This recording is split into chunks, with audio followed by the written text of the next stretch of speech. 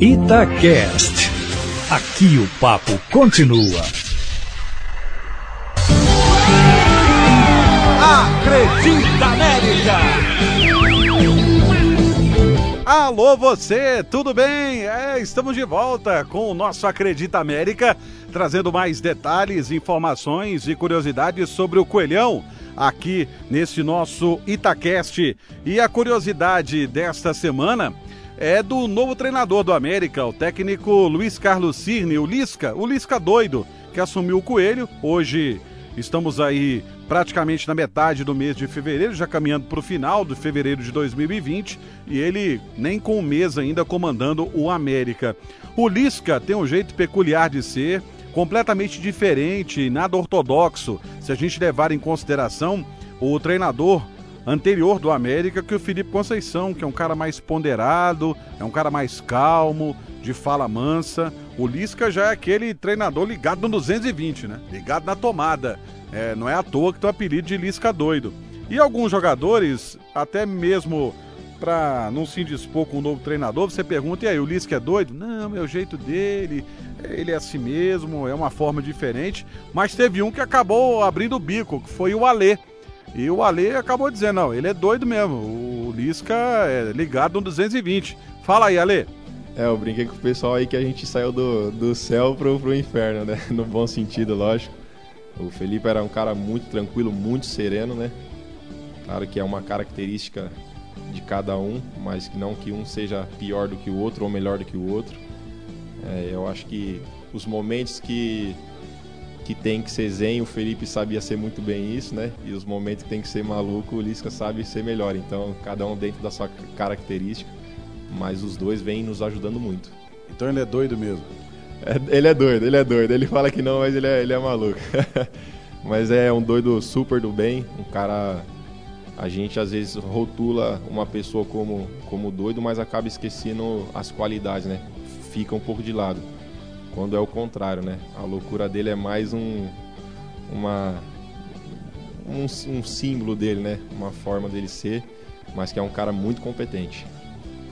Tá aí o Alê confirmando a fama do Lisca, de ser doido. E o Lisca chegou até a falar sobre isso em uma das entrevistas que deu, justamente sobre essa questão de ser doido. Ele fala que não é doido, que ele é agitado. E comenta, inclusive, o que disse o Meu Campo Americano. Agora vocês estão me conhecendo mais, né, cara? Não tem loucura. A minha loucura é que eu sou apaixonado pelo que eu faço, cara. E foi muito difícil para mim chegar aqui no América. Eu comecei no Inter com 17 anos, eu não fui um ex-jogador famoso, é muito mais complicado de tu ter espaço. E eu ainda fui aquela geração dos professores que quebrou esse paradigma, entende? Quando eu fui pro Náutico no Recife, tu não sabe a celeuma que foi. Mas quem é esse cara? Mas jogou aonde? As pessoas ainda tinham... Então eu falo pro Cauã, eu falo pros professores aqui também, né?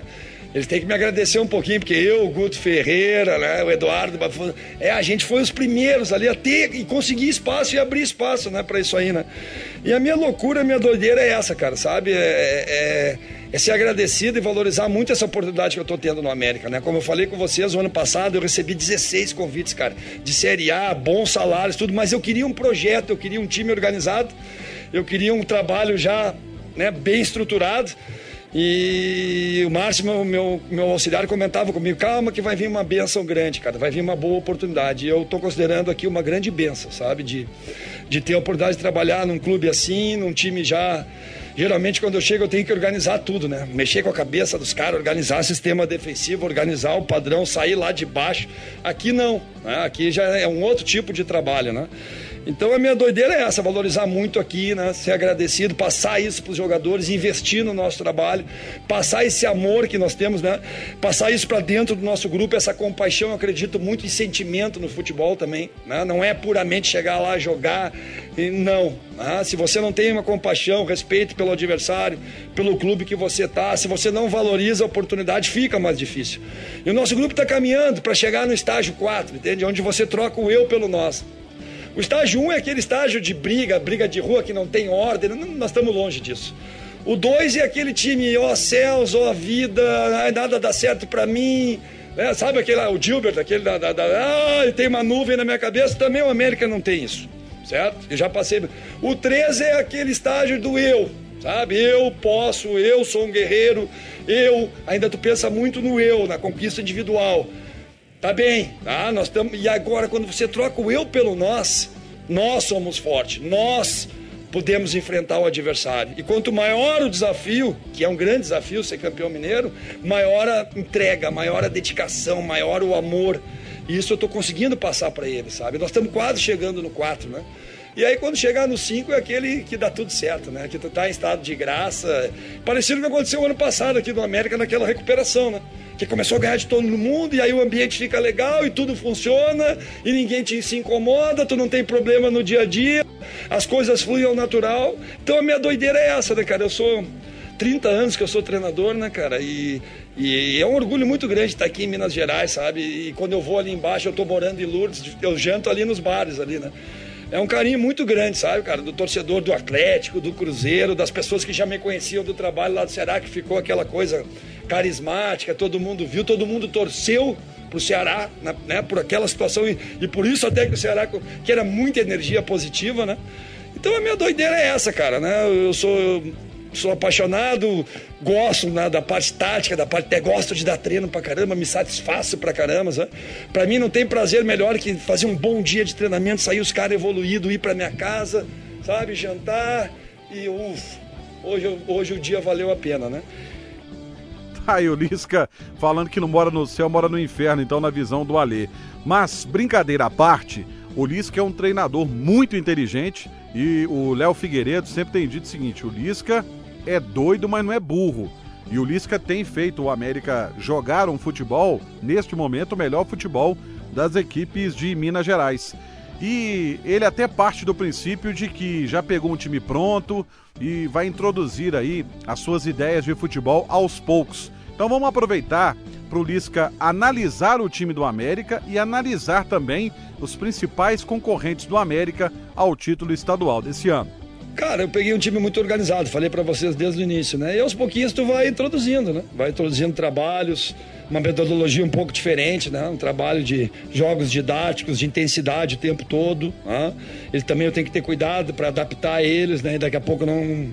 Aos pouquinhos a gente vai colocando, né, o tempero, mas é o time do América, né? É o time do clube, eu já peguei num processo bem adiantado e sou grato por isso e espero ir colaborando aos pouquinhos, né? E o momento tá bom, entende? Mas ainda faltam 5 jogos, depois do campeonato. Primeiro nós temos que estar entre os 4. Se a gente achar que a gente já tem a vaga, é o primeiro passo pra gente não conseguir essa vaga, né? É classificar entre os 4 e aí é um novo campeonato, né? Muda tudo, 0 os pontos, vai pro mata, né? São 2 jogos, né? Nem me preocupei ainda com a semifinal, só para ter uma ideia. Meu foco é totalmente aqui, né, na classificatória. E aí vamos ver também se a gente conseguir classificar, quem vai chegar, qual é os cruzamentos que vão ter. Isso aí influencia muito também, né? Mas a gente tá bem confiante a gente sabe que o nosso time vai para campo e sabe o que quer. E vai fazer um bom jogo. Não é uma garantia que nós vamos ganhar, né? Mas que para ganhar da gente vai ser difícil, a gente sabe, né? Vai ter que jogar muito bem também, vai ter que acompanhar o nosso ritmo, né? Mas a gente sabe que o futebol muda muito rápido. Com certeza o Cruzeiro vai mudar ainda muito o time até a Série B, pode ter certeza, né? Vai chegar alguns jogadores, já está chegando o Marcelo Moreno agora, vai agregar mais experiência, vai usar os meninos que derem melhor resposta aí, os meninos do Cruzeiro não se entregam fácil, né? Os últimos 4 jogos aí sempre foram buscar resultado, né? Mérito deles, mérito do Adilson. O Atlético já vem variando mais o time, 2 competições, a Sul-Americana não foi bem no primeiro jogo, então também variou muito o time, daqui a pouco vai fixar um time mais base e vai evoluir também. A Caldense a gente falou pouco aqui, mas eu vi o jogo, né? Um time que já está há muito tempo junto com o treinador. E ainda tem ali o Tombense, né, cara? O Tombense eu respeito muito, eu vi o jogo contra o Atlético, eu gostei muito do que eu vi, a organização do time, né? O potencial do menino 9, fez um gol lindo agora também, me falhou o nome agora, o Ibson organizando o time, o Extrema pela esquerda aqui tem um poder de finalização muito grande. E a Patrocinense e o RT nós vamos pegar fora, né? Então são 2 adversários que ainda têm chances também, né?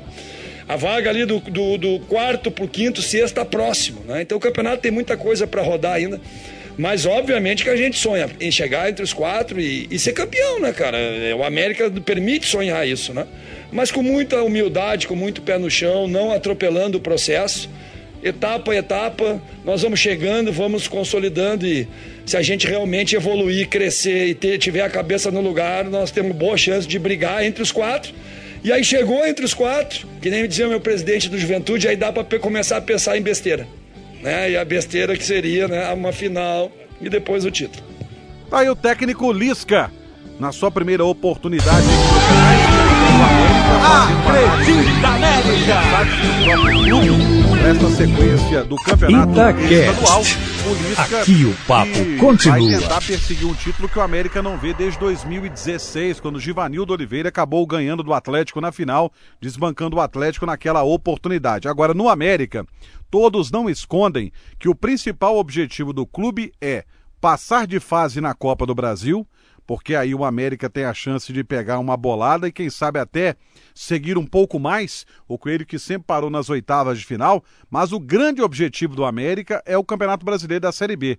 No ano passado bateu na trave, dependeu só dele, no último jogo contra o São Bento, todo mundo acreditando, apostando no América, e o América acabou decepcionando. Então, o grande objetivo do América é subir para a primeira divisão no ano de 2021 e o América, com o Lisca, vai trabalhar para isso e semana que vem a gente volta aqui no Acredita América. Um abraço!